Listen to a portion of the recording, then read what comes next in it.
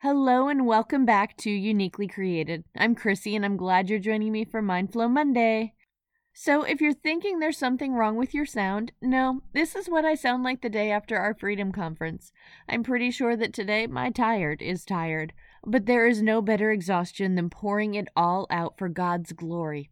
Freedom is a big event at our church. Basically, it's an extensive 12-week group that's followed by a 2-day conference. It's about learning to drop the things of the past that have held us back for far too long and leave them at the foot of the cross to walk forward in freedom with God. And those people who lead these groups and who serve at this conference, it's people who have been through these things and who God helped to walk in freedom. Because that's what it's all about, using what we have gone through to help someone else. In my quiet time the other day, I was in 1 Kings reading the story of Elijah. Elijah had just told King Ahab that there would not be any water until he gave word. Then the Lord instructed Elijah to go and hide, saying, "You will drink from the brook, and I have directed the ravens to supply you with food there." It's found in 1 Kings 17:4. Elijah hid, and the ravens brought him food in the morning and at night. The word that stood out to me in this was ravens. Obviously, God can provide. But why meet the need through ravens? So I got my nerd on and I researched. Now, ravens are incredibly smart animals. When it comes to food, they're possessive because their food matters.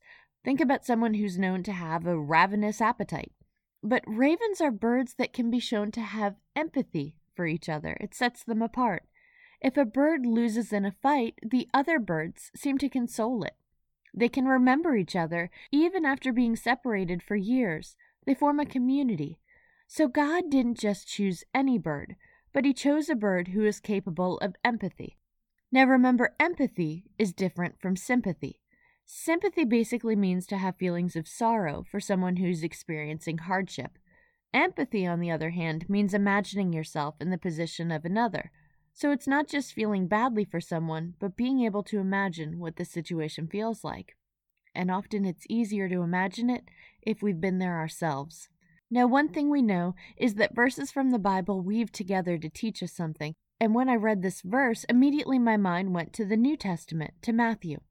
Matthew 6, verses 25 through 26 says, "Therefore I tell you, do not worry about your life, what you will eat or drink, or about your body, what you will wear. Is not life more than food, and the body more than clothes?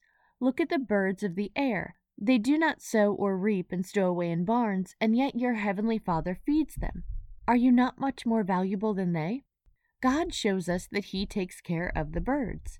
And we should know that if he takes care of the birds, he will take care of us. And in 1 Kings, he shows that something that he has taken care of is sent to take care of another. God provides. God shows care. And then those who receive the care continue the chain. In our lives, God will show up.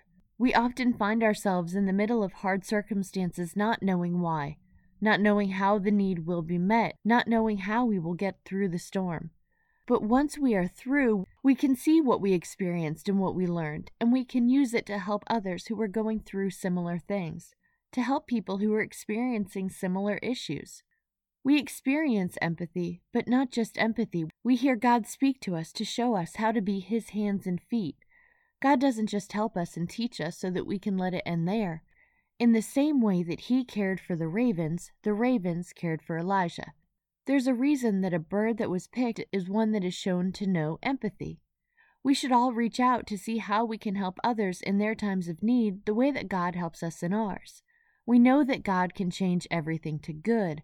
Being able to help someone else walk through a storm is part of that, and part of seeing how God redeems it. This weekend I served on the prayer team for the first time at the conference, and it was amazing how many people came forward for prayer for things that God had helped me walk through. So being able to give them the words to hand those things over to God and to leave them at the foot of the cross and to walk forward without being weighed down by them, it is a reminder that won't he do it? Sometimes God will meet the need directly, and sometimes he will send someone else to meet the need. Someone who understands because they've been there, and because they've learned to rely on God during it. We all have opportunities to be there for others. Let's make sure we're showing up. Thanks for joining me today. Remember, you can always find more Uniquely Created on Facebook or Instagram. And if you know someone who you think would like this podcast, pass it on. Have a great week, and I'll talk to you soon.